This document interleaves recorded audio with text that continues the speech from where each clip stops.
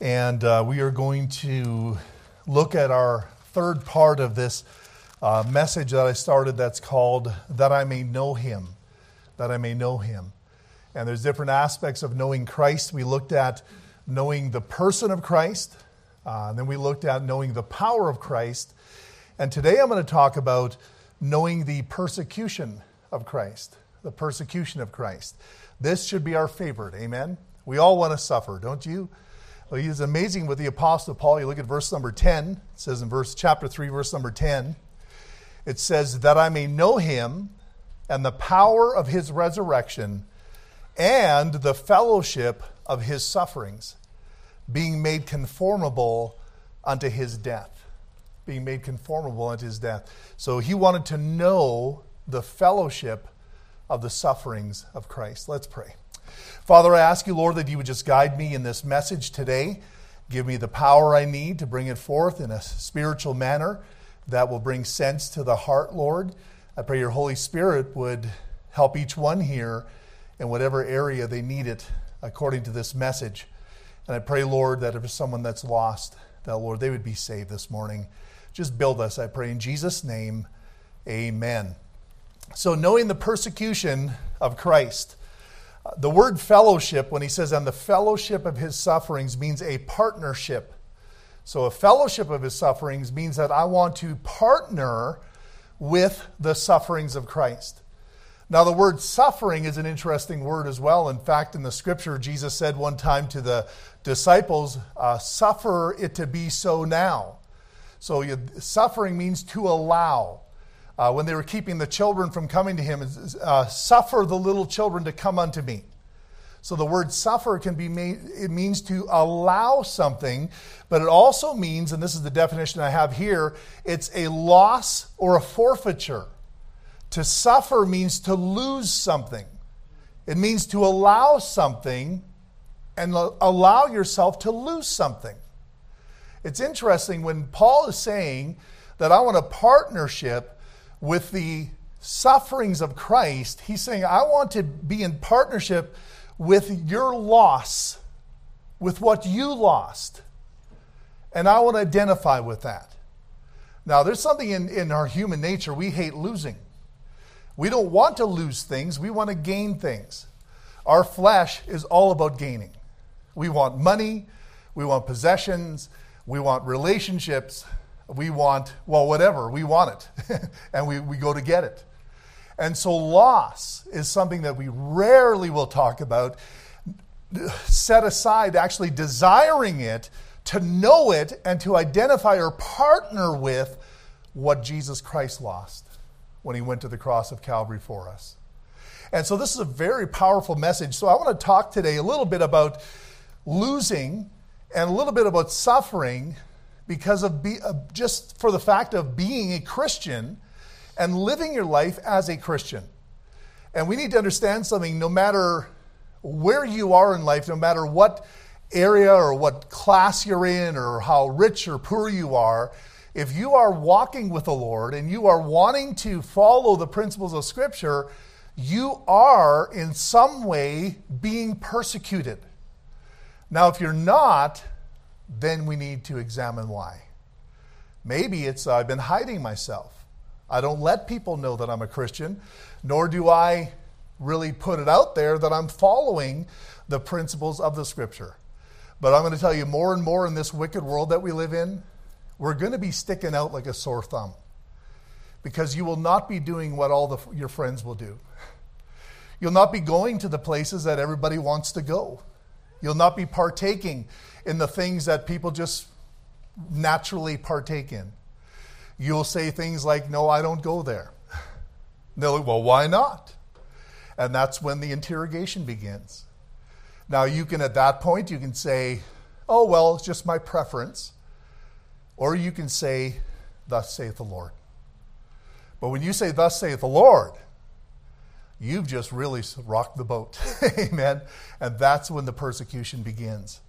And so the Bible says in 2 Timothy 3 verse 12, yea, and all that will live godly in Christ Jesus shall suffer persecution. So the qualifier for the persecution is living godly. If you don't live godly, then you won't suffer persecution. So that's your way out. You just don't live godly, you know. But those of us that want to please the Lord and we want to be rewarded at the judgment seat of Christ and we want to bring honor and glory to the name of our God, we decide purposely to live godly and we decide purposely to suffer because of it. And it doesn't cause us to shrink back when we do suffer for it. And that's what we need to, that's why we need messages like this. So we can be here today, you say, well, preacher, I'm not really suffering for Jesus at all. Well, if you're living godly, you will. It's going to come. And if you're not suffering because you're not living godly, well, then your trouble is going to come later when you look at the Lord's eyes, when you meet him. I would much rather look this world in the eye and have them call me every dirty name in the book than to look in my Lord's eyes one time, realizing that I squandered this life that he purchased for me. You know? And those are the decisions we need to make as believers today. And so I want to read you a passage here in 2 Thessalonians. The church at Thessalonica was a young church when he wrote 1 Thessalonians. In fact, it is said that it was probably the first epistle that he wrote in the New Testament was the epistle to the Thessalonian church. And so what he said there was very new to everybody. It was new doctrine, and it was to a new church. In fact, the church is probably no older than 3 months old. That means that the members of this church, including the leadership, were only 3 months old in the Lord. And yet the things that he said to them was astounding, because he says, I've heard of your faith throughout all the regions of Macedonia. But in that 3 months after they got saved, they had already spread their faith throughout the whole then known world. That little church of 3 months old. And so he goes on to say in 2 Thessalonians, if you look at Thessalonians, 1 Thessalonians deals with the first phase of Christ's second coming, that's the rapture. 2 Thessalonians deals with the second phase, and that is the appearing of the Lord Jesus Christ when he sets his foot upon the Mount of Olives. And so that's a big event. That's why it's talking about the Antichrist and different things in 2 Thessalonians. And that's why it's talking about the secret rapture in 1 Thessalonians, all right? And so it says here in verse number 1 of chapter 1, Paul and Silvanus and Timotheus unto the church of the Thessalonians in God our Father and the Lord Jesus Christ, grace unto you and peace from God our Father and the Lord Jesus Christ. We are bound to thank God always for you, brethren, as it is meet, because that your faith groweth exceedingly, and the charity of every one of you all toward each other aboundeth. That's powerful. What he's saying is, church, is our faith growing? Where he says it's exceedingly. And he says, is the charity of every one of you abounding towards one another? Are you loving people here more or less? Is what he's saying. That's a great passage there. He's noticing these things about this young church. It says here, so that we ourselves glory in you, in the churches of God, for your patience and faith in all your persecutions and tribulations that ye endure. So he's saying that we're glorying in the fact that as a young church, you are exhibiting this patience and faith in all of the persecutions that you're facing. And the word persecution just simply means an affliction or a pursuing after. So when he's saying you're being persecuted, it's like someone is chasing you. Amen? And that's what it feels like sometimes as a Christian when you're doing right. Amen? And it says, which is a manifest token of the righteous judgment of God, that ye may be counted worthy of the kingdom of God, for which ye also suffer. When you suffer for living right, it is a manifest token of the judgment of God. And then he looks at you. You are showing everybody that you're worthy of this kingdom that I'm calling you to. Suffering. Oh, woe to the Christian that says, oh, I don't want to suffer for Jesus.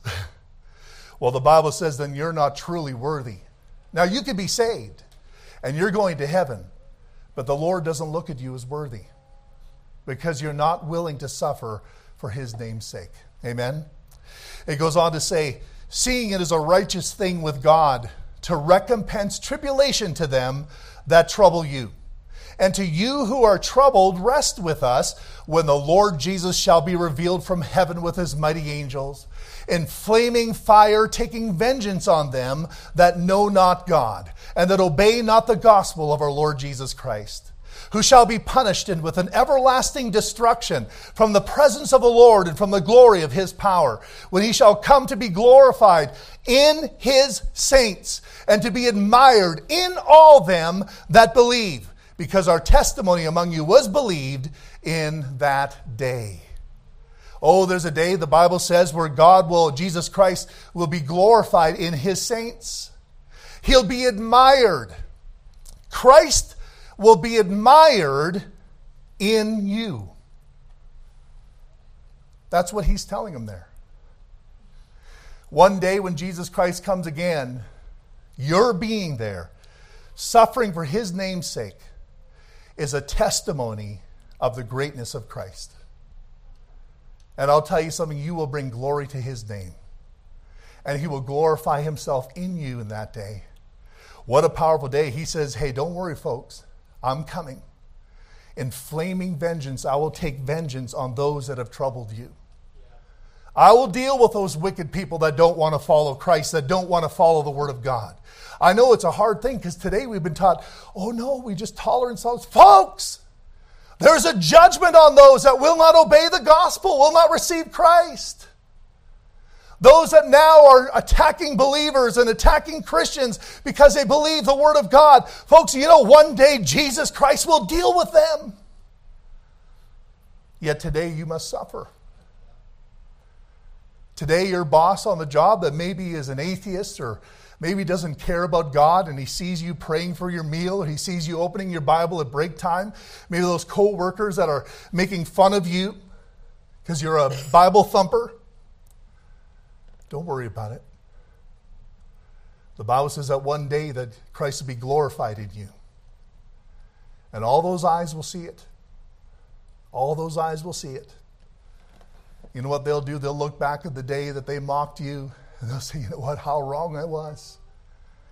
I should have joined them in their Bible reading. I should have protected that one from the mockery of those fellow workers and the boss. And so, folks, you're going to go through things like that. But for now, we suffer. For now, we suffer. It's just a part of what God is doing. It's a part of what you need to understand as a part of your Christian life. I just want to talk about a couple of things about truths about suffering for Christ. The first one is this.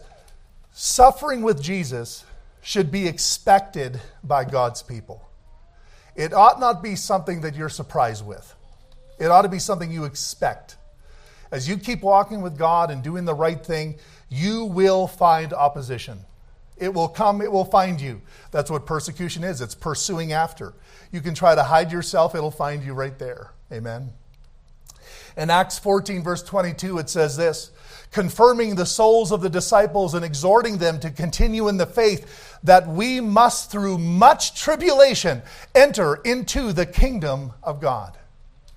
We have to go through much tribulation as we enter in, the Bible says. In fact, the word tribulation means pressure from evils. It means affliction or distress. That's what we have to go through as we enter into the kingdom of God. It's a part of our calling by God. In 1 Peter chapter 4, verse 12, it says this, beloved, think it not strange concerning the fiery trial which is to try you, as though some strange thing happened unto you. See, folks, many times we get offended. We get offended at our suffering. In fact, most people do. They don't know how to handle their suffering right. That's how most bitterness starts. Bitterness in your heart usually begins with suffering. You suffering at the hands of somebody else. And many times it's an unfair suffering. It's where you didn't do anything to deserve it. It just happened to you. Amen? So because of that, because of my lack of understanding the suffering that's happening to me, I in turn become bitter. I in turn become angry in my soul. I become a very poor Christian, by the way. And at that point, I begin to blame. And now the rest of my life, I'm blaming others for my hardships. I become a victim. And every day I'm a victim. And I'm being victimized. And even though that thing happened to you many years ago, you're still a victim. Somehow it's still repeatedly happening to you every day, but not because it's happening, but because you are dwelling on it. You're not releasing. See, in order for you to move forward, you have to release people. If you can't release them, you will constantly be in bondage to them. They control you even though they don't even know they are. But you have to release them. Releasing is forgiveness. And forgiveness, a lot of people say, well, I don't know if I want to talk to them. You don't need to talk to somebody to forgive them. You need to go to somebody. In fact, it's never in the scripture where you go to somebody and say, I just want to let you know I forgive you. Never. The Bible says that if they come to you and they repent, then it says forgive them. But we're not talking about the act of going to someone and saying, I forgive you. We're talking about a spirit of forgiveness. We're talking about a person that when things happen to them, they immediately in their heart, they give it to God and say, Lord, I forgive this person for what they've done. Do you understand that's all that you need in order for you to go forward for God? And what the other person does or does not do has nothing to do with really your life. Now, if you care about them, on the heels of that, you'll go to them and say, this is the way that you've hurt me. Now, you're not doing it at that point to exact vengeance on them, because bitterness is you trying to get them to pay for what they've done. But you've already forgiven. So you're no longer wanting them to pay for what they've done. Now what you want to do is you want to talk to them not for your sake, but for their sake. Now, if you can't go to that person because you love them and you want them to go forward for God, then you shouldn't go to them. If you still got the gavel in your hand and the judge's cloak on, you should stay away from them because you're not ready to meet them. You need to first deal with your idea of suffering. You need to release them. Amen? You don't go to people to exact judgment. You go to people to help them. Amen? I remember I had one person, she wanted me to line up this meeting where she could get with this other lady because she was so offended.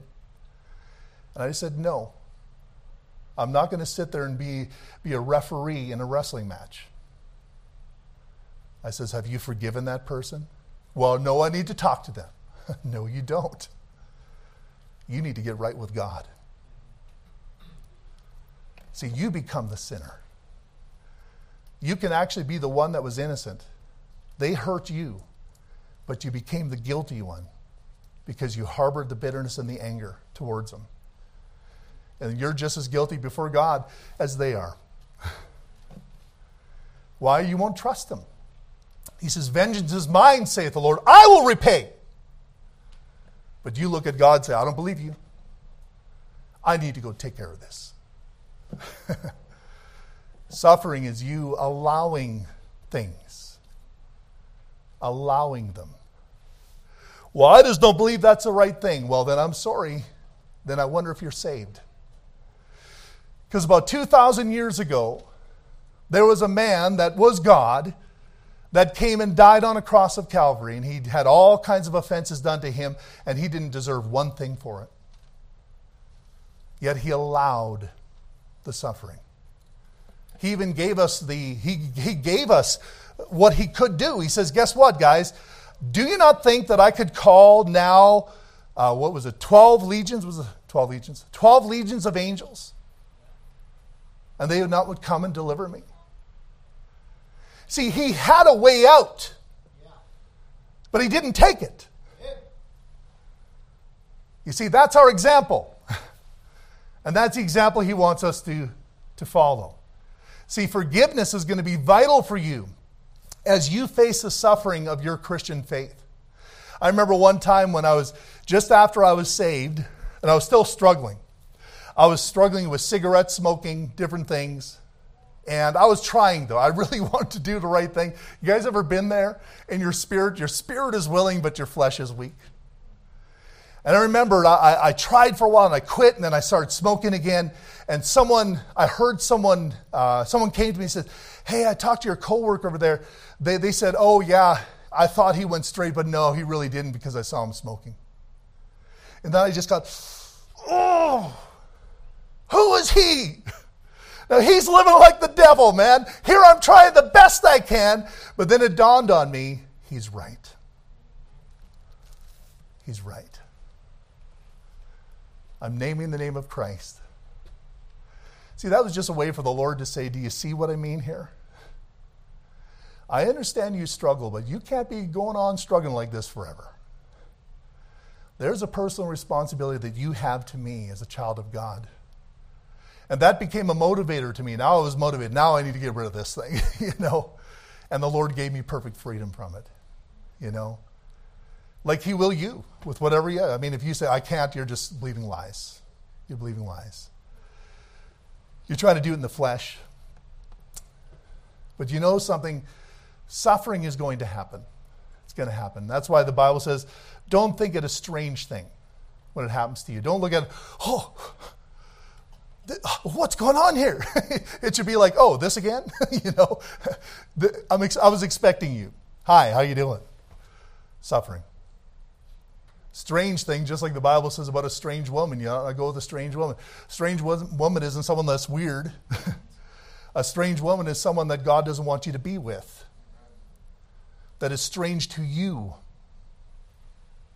Because God has chosen someone for you. And that one is the one that you ought to be content with. And anyone other than that one is a strange one. Amen?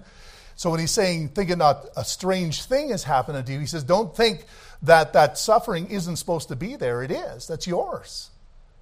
It's not foreign. It's common. And it's necessary. Amen? He calls it a fiery trial. In John 15, verse 18, it says, if the world hates you, you know that it hated me before it hated you. Now, if you identify with Christ, Christ has been hated by everybody since the beginning of time. And if you identify with Christ, they'll hate you too. Amen? Unless you identify with a Christ that really isn't Christ. If you got the biker Jesus, you have a whole bunch of people that like you. If you got the woke Jesus, you got a whole bunch of people that like you. But if you got the real Jesus, then people won't like you. He was the Jesus that said it's better that a millstone be put around your neck and you cast into the sea than you offend one of these little ones. That's pretty harsh. You should have heard some of the messages. Folks, hell was mentioned far more times than heaven in the Bible, and most of the time it was mentioned by Jesus. Gehenna. In fact, the word Gehenna, which is referred to the lake of fire, was the word that first came out of Jesus' mouth. He's the one that identified it as Gehenna. He's not playing around. You start following the message of Jesus, you start following the person of Jesus, this world will not like you because Jesus does not like what this world is doing. Suffering with Christ requires the mind of Christ. This is the thing. In 1 Peter 4, verse 1, it says this, for as much then as Christ hath suffered for us in the flesh, arm yourselves likewise with the same mind. He that hath suffered in the flesh hath ceased from sin, that he should no longer live the rest of his time in the flesh to the lust of men, but to the will of God. For the time past, our life may suffice us to have wrought the will of the Gentiles when we walked in lasciviousness, lust, excess of wine. By the way, these are past things, not present things. Christian, if these things are in your life, they ought not be there. Lasciviousness, lust, excess of wine, revelings, banquetings, abominable idolatries, wherein they think it strange that you run not with them to the same excess of riot, speaking evil of you. Why aren't you coming to the parties anymore? What, you don't drink? Man, you used to drink. And then they put their pressure on you. Because they're saying, you're not like you used to be. What's wrong with you? I had a guy tell me that once. Why aren't you coming down anymore? And I was honest. I'm going to tell you something. I says, I love you guys. But I'm a Christian. And I find it way too hard to be a Christian around you guys. He looks at me, he hung his head down. He says, I know what you mean. I didn't even know he was a Christian. We're all just hanging around together, doing the things that people do. The past life. Didn't move on from it. When you decide to move on, that's when they start asking you. They don't care about you until then. You understand? That's why the biggest problem with most people is their friendship base. The reason why you can't move forward is because you're scared of what your friends will say. You're scared of what that boss that you've had all these years, what they're going to say. Your family members, your mother, your father. And they're keeping you from going forward. And in essence, you're saying, I'm not willing to suffer for Jesus. I know is coming from the background that I come from, I baptized 150, maybe more people in the last 10 years, probably, or more. And with them in the Mennonite realm, they believe that baptism is related to salvation. In many circles there, especially the old colony, some of the Sommerfelter background as well. In fact, their catechism explicitly states that at the baptism you are crossing over into the kingdom of God. It's very Catholic in its origin. And most of the times when you get a Mennonite couple that's coming out of one of these churches, one of these Mennonite churches, and they come and they get saved, and maybe they were saved before, but they'd never been scripturally baptized, and they come to the church and the Lord is convicting them of being baptized, to identify with the Lord Jesus Christ, about being placed into his death and risen with him and so forth. They just want to do it the way Jesus did it, amen? But immediately the family rears up. And I remember even my mother, she was baptized. She was poured on when she was younger.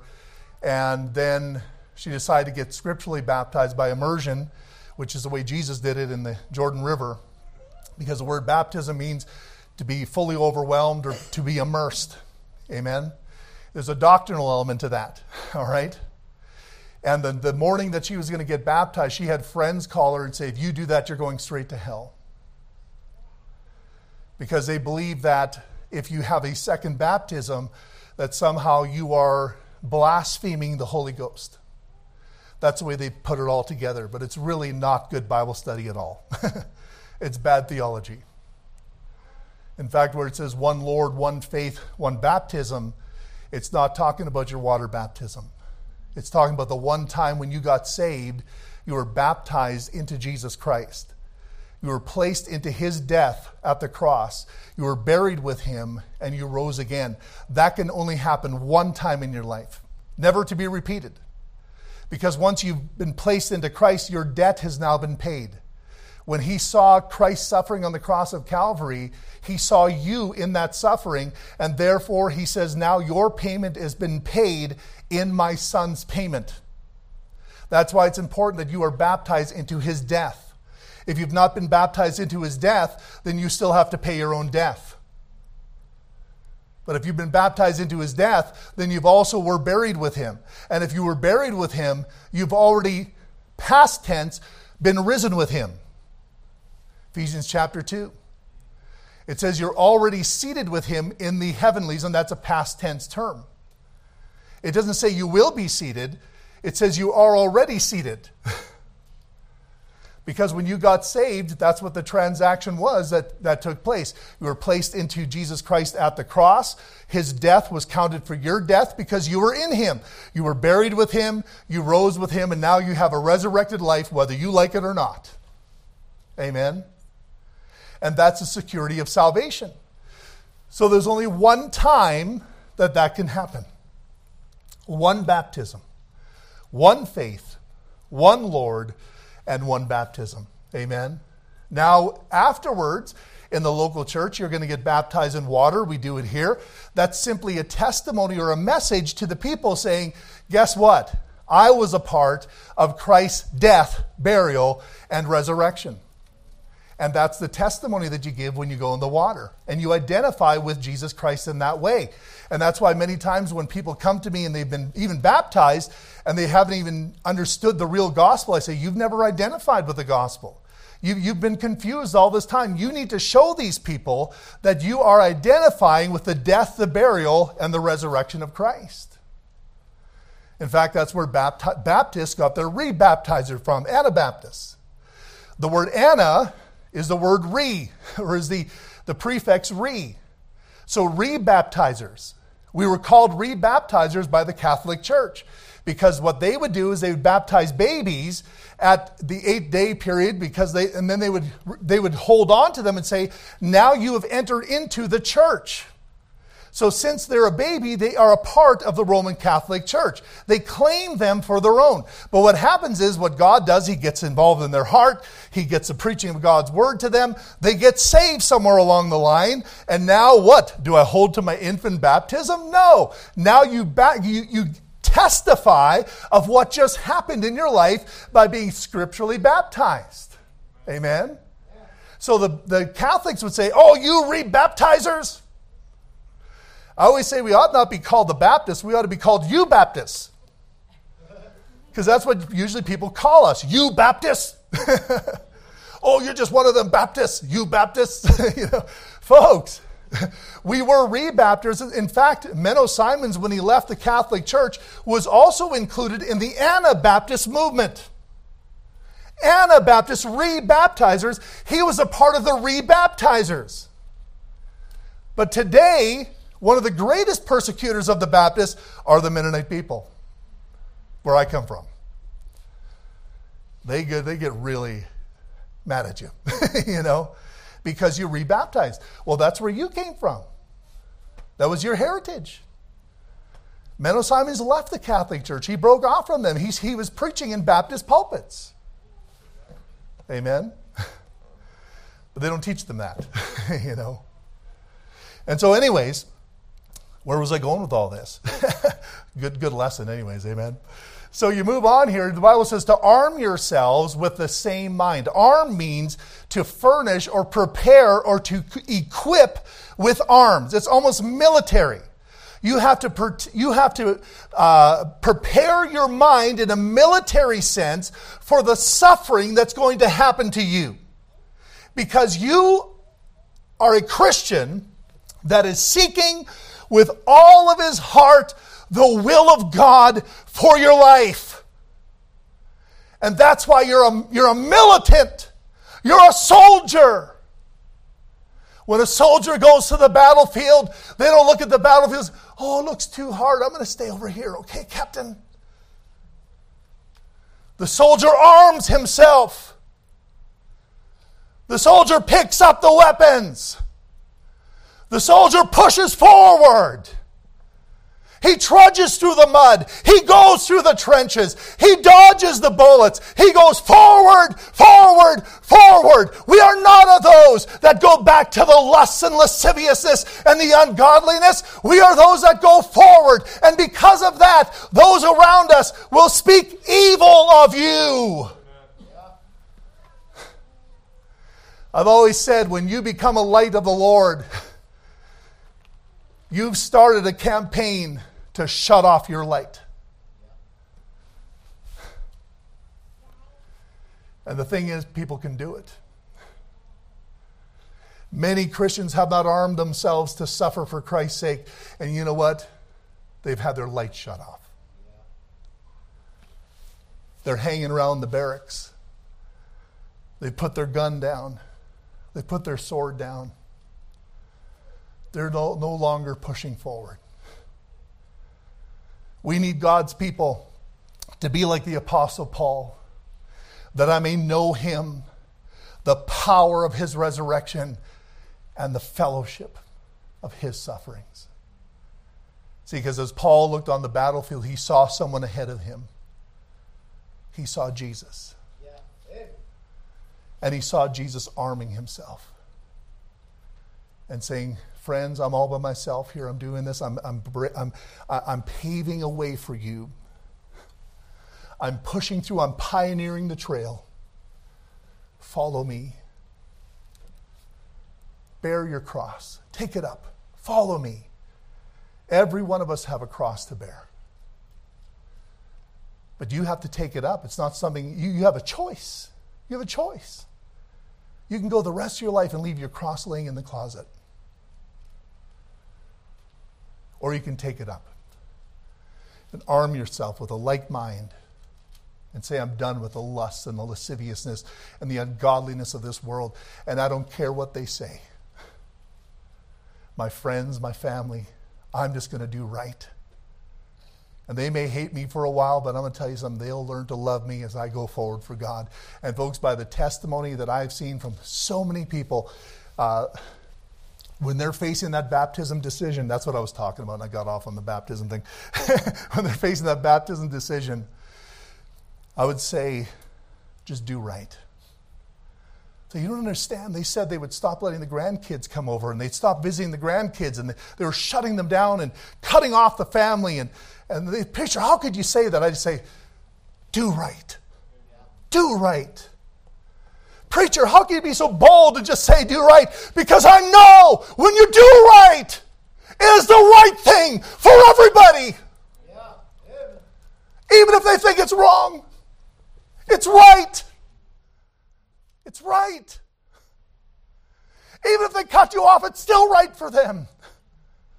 And in most of those situations, if not every one, 1 month later, they're inviting him over to the family gathering. The devil puts up a scary picture in front of you. He says, don't come here. Don't come here. And you, as a soldier of God, says, I'm coming right there. And when you find yourself there, you break through. And you'll find that that scary face was just simply a picture on very thin paper. And you break through. Hey, if there is something keeping you from going forward for God, you're not following Christ. You may think you are, but you're not. The Apostle Paul knew that in order to truly attain what God wanted for his life, he had to know the fellowship of his sufferings. He had to look ahead and see him on the battlefield and see all those that turned against him. And then by a willing decision of his own heart, purposely deciding, I'm walking into the fray. And there's not one person on this earth that's going to stop me. Whether it be my child, my wife, my husband, my grandfather, my family, my cousins, my employer, my paycheck. If they take away my job, I'm going into the fray alone. Because I'm not alone. I'm armed with the same mind as my Savior. You're never alone. That I may know him. Amen. I think we're alone because we're truly not knowing Christ. We're not walking with him the way we ought to. So let me ask you this. I got some more stuff, but I'm going to give you a couple points at the end here. What do you need to do? What decisions do you need to make to truly fellowship with the sufferings of Christ? The first one is this: be obedient to Scripture. That's the first decision. You have to make a decision that I will obey the Word of God. Period. That's it. The Bible says this in John 17:14, I have given them thy word, and the world hath hated them, because they are not of the world, even as I am not of the world. It has to do with his word. His word. See, the first thing you need to do is make that decision. You don't first look at the battlefield and then say, I'll see whether I'll listen to my captain. You look at the captain and say, Captain, I'm going to listen to you. Then he'll say, go out into the battlefield. And there will be fear, and there will be suffering, but I've committed myself to obey. Every soldier's like that. It's amazing what they do when they go into the battle. And the leader just says, charge! And they're charging into an array of bullets and just whizzing by, and yet they're going forward. Why? Because they made a determination to obey what the captain said. Obey the Word of God. That's your first decision. People don't like the Bible because the Bible tells people the way of God. It's God's way. Now, people don't like God's way. They like man's way. They like the way that they have. They like the way that's been taught to them by their grandfather. There is a way that seemeth right unto a man, but the end thereof are the ways of death, because we just all have ways about us. But when you start telling them a very specific way that the Bible says, then they begin to react. They'll say things like this: don't shove that religion stuff down my throat. And all you really did was share with them what the Bible said. Because their reaction is to the Word of God. So your first step has to be that I've determined that I'm going to obey the Bible, because that is the source of the persecution here. The Word of God. Amen? Second one is this: be willing to suffer for your obedience. Be willing to suffer for it. Arm yourself with that mind already. In 1 Peter 2 verse 18 it says this: servants, be subject to your masters with all fear, not only to the good and gentle, but also to the froward. That means to the harsh, to the perverse. For this is thankworthy, if a man for conscience toward God endure grief, suffering wrongfully. For what glory is it when ye be buffeted for your faults, ye take it patiently? But if when ye do well and suffer for it, ye take it patiently, this is acceptable to God. Now, when you do something wrong and you get corrected and you know you did wrong, okay, I deserve the punishment. You'll easily submit there. He says, but how much more will it be to the Lord when you submit patiently for when you didn't do something wrong? Amen? When it's somebody else's wrong. You understand? For even hereunto were you called. You've been called that way because Christ also suffered for us, leaving us an example that you should follow in his steps, who did no sin, neither was guile found in his mouth, who when he was reviled not again. When he suffered, he threatened not, but committed himself to him that judgeth righteously. That means you really never have the justification to react harshly towards someone, whether you deserve it or whether you don't deserve it. That's what the Bible says. Now, we've got a different way of thinking things. We think that if I don't deserve it, then I can punch you in the nose.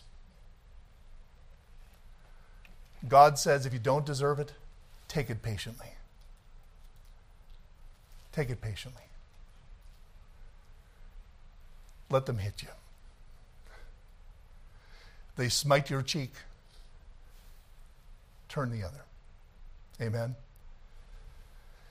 If you're willing to suffer to follow Christ, you're not willing, you will not be an obedient child of God.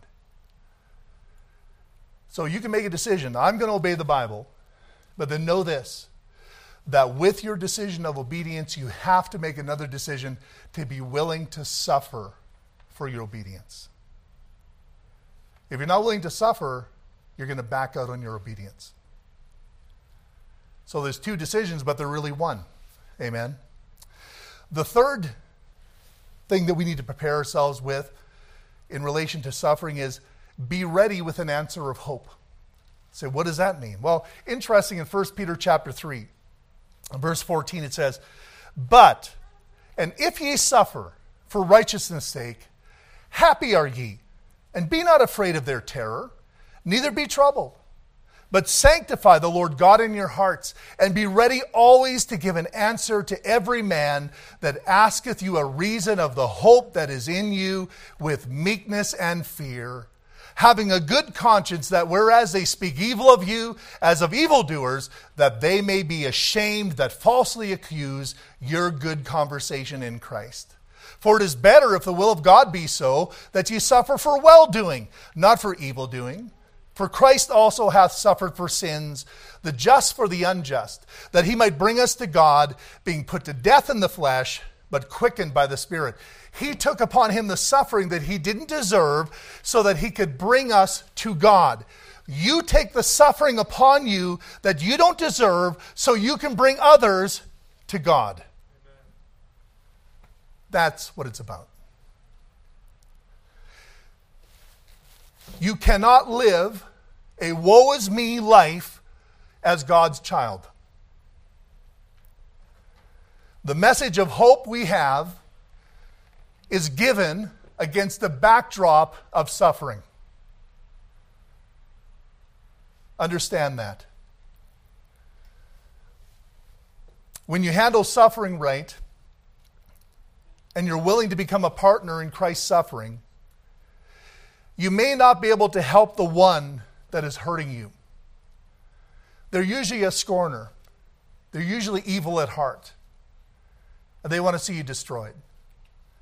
But if you will take it patiently, you will help those that see you handling it the way you are.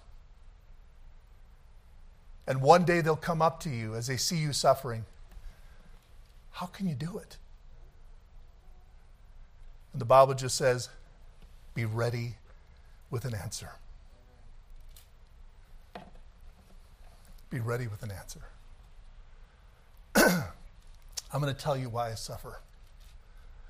I'm going to tell you why I don't lash back. I'll tell you about my Lord. I'm going to tell you what he did for me. And the reason why I didn't lash back is for you. Because you needed to ask me a question and I gave it to you. See, your suffering is the basis of your evangelism. I know we go door to door. If you were to die today, that's great, let's do that. But you know, some of your greatest evangelism, you know where it's going to be done? On how you handle the pressures of your life. How you go forward in the midst of suffering. How you let nothing stand in your way. How that you do right no matter what it costs. You do it if you have to stand alone. And one day you're going to have that person come to you and say, why?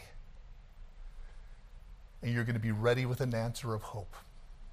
Amen? There's a reason why Paul said that I may fellowship with your sufferings. Because he knew that he had a message to give. Amen? They're going to ask you, have that answer ready. The truth of Christ is carried on the back and in the heart of suffering saints. Suffering saints. If you're not suffering for Christ, you're a very poor witness. Very poor. You need to feel it. You need to know the loneliness of following Christ. You need to fellowship and partner with those hits and those words that are said against you. You need to know what it's like to have family members turn their back on you because you wanted to do the right thing. And that way, when you give that answer of hope, you will give them a heartfelt answer. Something that had blood attached to it. Not just Christ, but your own. Amen. And the fourth point, and I'm done, is be trusting in God's ability to take you through your loss. Be trusting. 1 Peter 4:19 says, wherefore, let them that suffer according to the will of God commit the keeping of their souls to him in well-doing as unto a faithful Creator.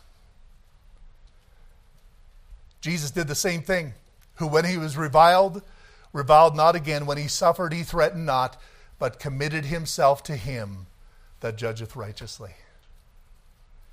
You see, you have to understand this.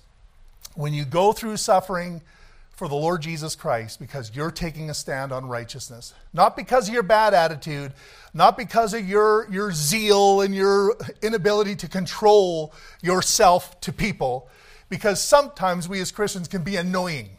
Amen. Let's not be annoying. Let's be gentle. The servant of the Lord must not strive, but be gentle unto all men. We are not a foot in your door Christian. We are a loving Christian, willing to take the hit for them. Amen. But the Bible says if you are suffering for righteousness' sake, what he says is, commit the keeping of your soul to him in well-doing. Say, Lord, I'm just going to keep doing right. And I know you're going to take me through. But you understand, it's costing me family members. You know what? Commit it to the Lord. You can't carry that. You can't carry the loss of family. You can't carry the loss of jobs. If it were all up to you, then I would say don't go forward for God. But if it's up to a faithful Creator, you know what I can tell you? It's going to be okay. Well, preacher, I need to be baptized. If I do, though, a lot of people are going to turn their back on me. You know what I'd tell you? Get baptized. That's the answer of faith. Because he's a faithful God. He will take you through. Your family members will come around, and if they don't, it doesn't matter. They'll come around sooner or later. Whether it's here or there. And we don't live for here. We live for there. Amen? Are you really trusting the Lord to take you through these things? That is a part of the decision-making process that we need to make when we're saying, I want to be obedient to God. Because if you've got a line you're drawn, well, I'll be obedient, but if they do this, what if Jesus would have said that? Oh, I'll go to the cross, but if they don't like me, they spit on me, if they lay a hand on me, I'm done. He had no such line. That's why in Philippians chapter 2, we got the example in the last chapter, how that he humbled himself even unto the death of the cross. No line. No line. You know what we need, Christians, today? We need Christians that I'm going to be obedient with no line. I draw no line. If it takes my life, no line. Yeah. Arm yourself. Arm yourself with the same mind as Christ. Amen. And I'll guarantee you that decision to be obedient to the things of God is going to carry you right through into glory. Amen. And you're going to see the Lord, and he's going to look at you and say, well done, thou good and faithful servant. You suffered just like I did, and I'm so happy for you. And he'll give you the blessings. Do you know that your position in the millennial reign will be completely based upon your suffering for Jesus?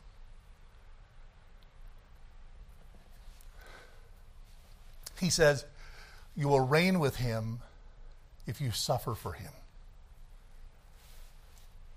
That means if today you're backing up because you don't want to get someone mad, because you don't want to ruffle the feathers, the Lord says you can do that and you're still saved, but you won't be reigning with me. I need some real soldiers to reign. If I cross the battlefield, you know who's going to get the position? Those that were right on my tail. You get that? That's reward. That's not salvation. And then there's crowns that he places on us that we'll be able to give back to him in honor of him being the reason why in the first place. Oh, what an important doctrine we have here, the doctrine of suffering. Folks, be obedient.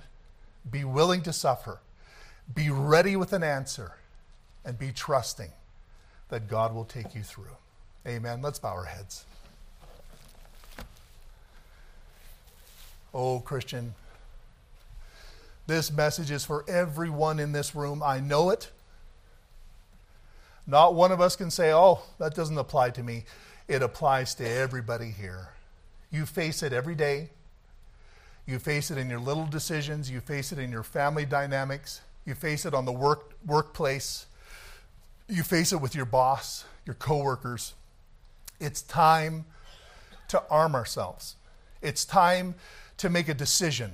It's time to say, you know what? I'm settling this once and for all, that I am a soldier of the Lord Jesus Christ, and I will go onto the battlefield, and I will take the hits. I'm going to follow my Lord, and nothing will stand in my way, and there is no line I will draw, because the devil will meet it if you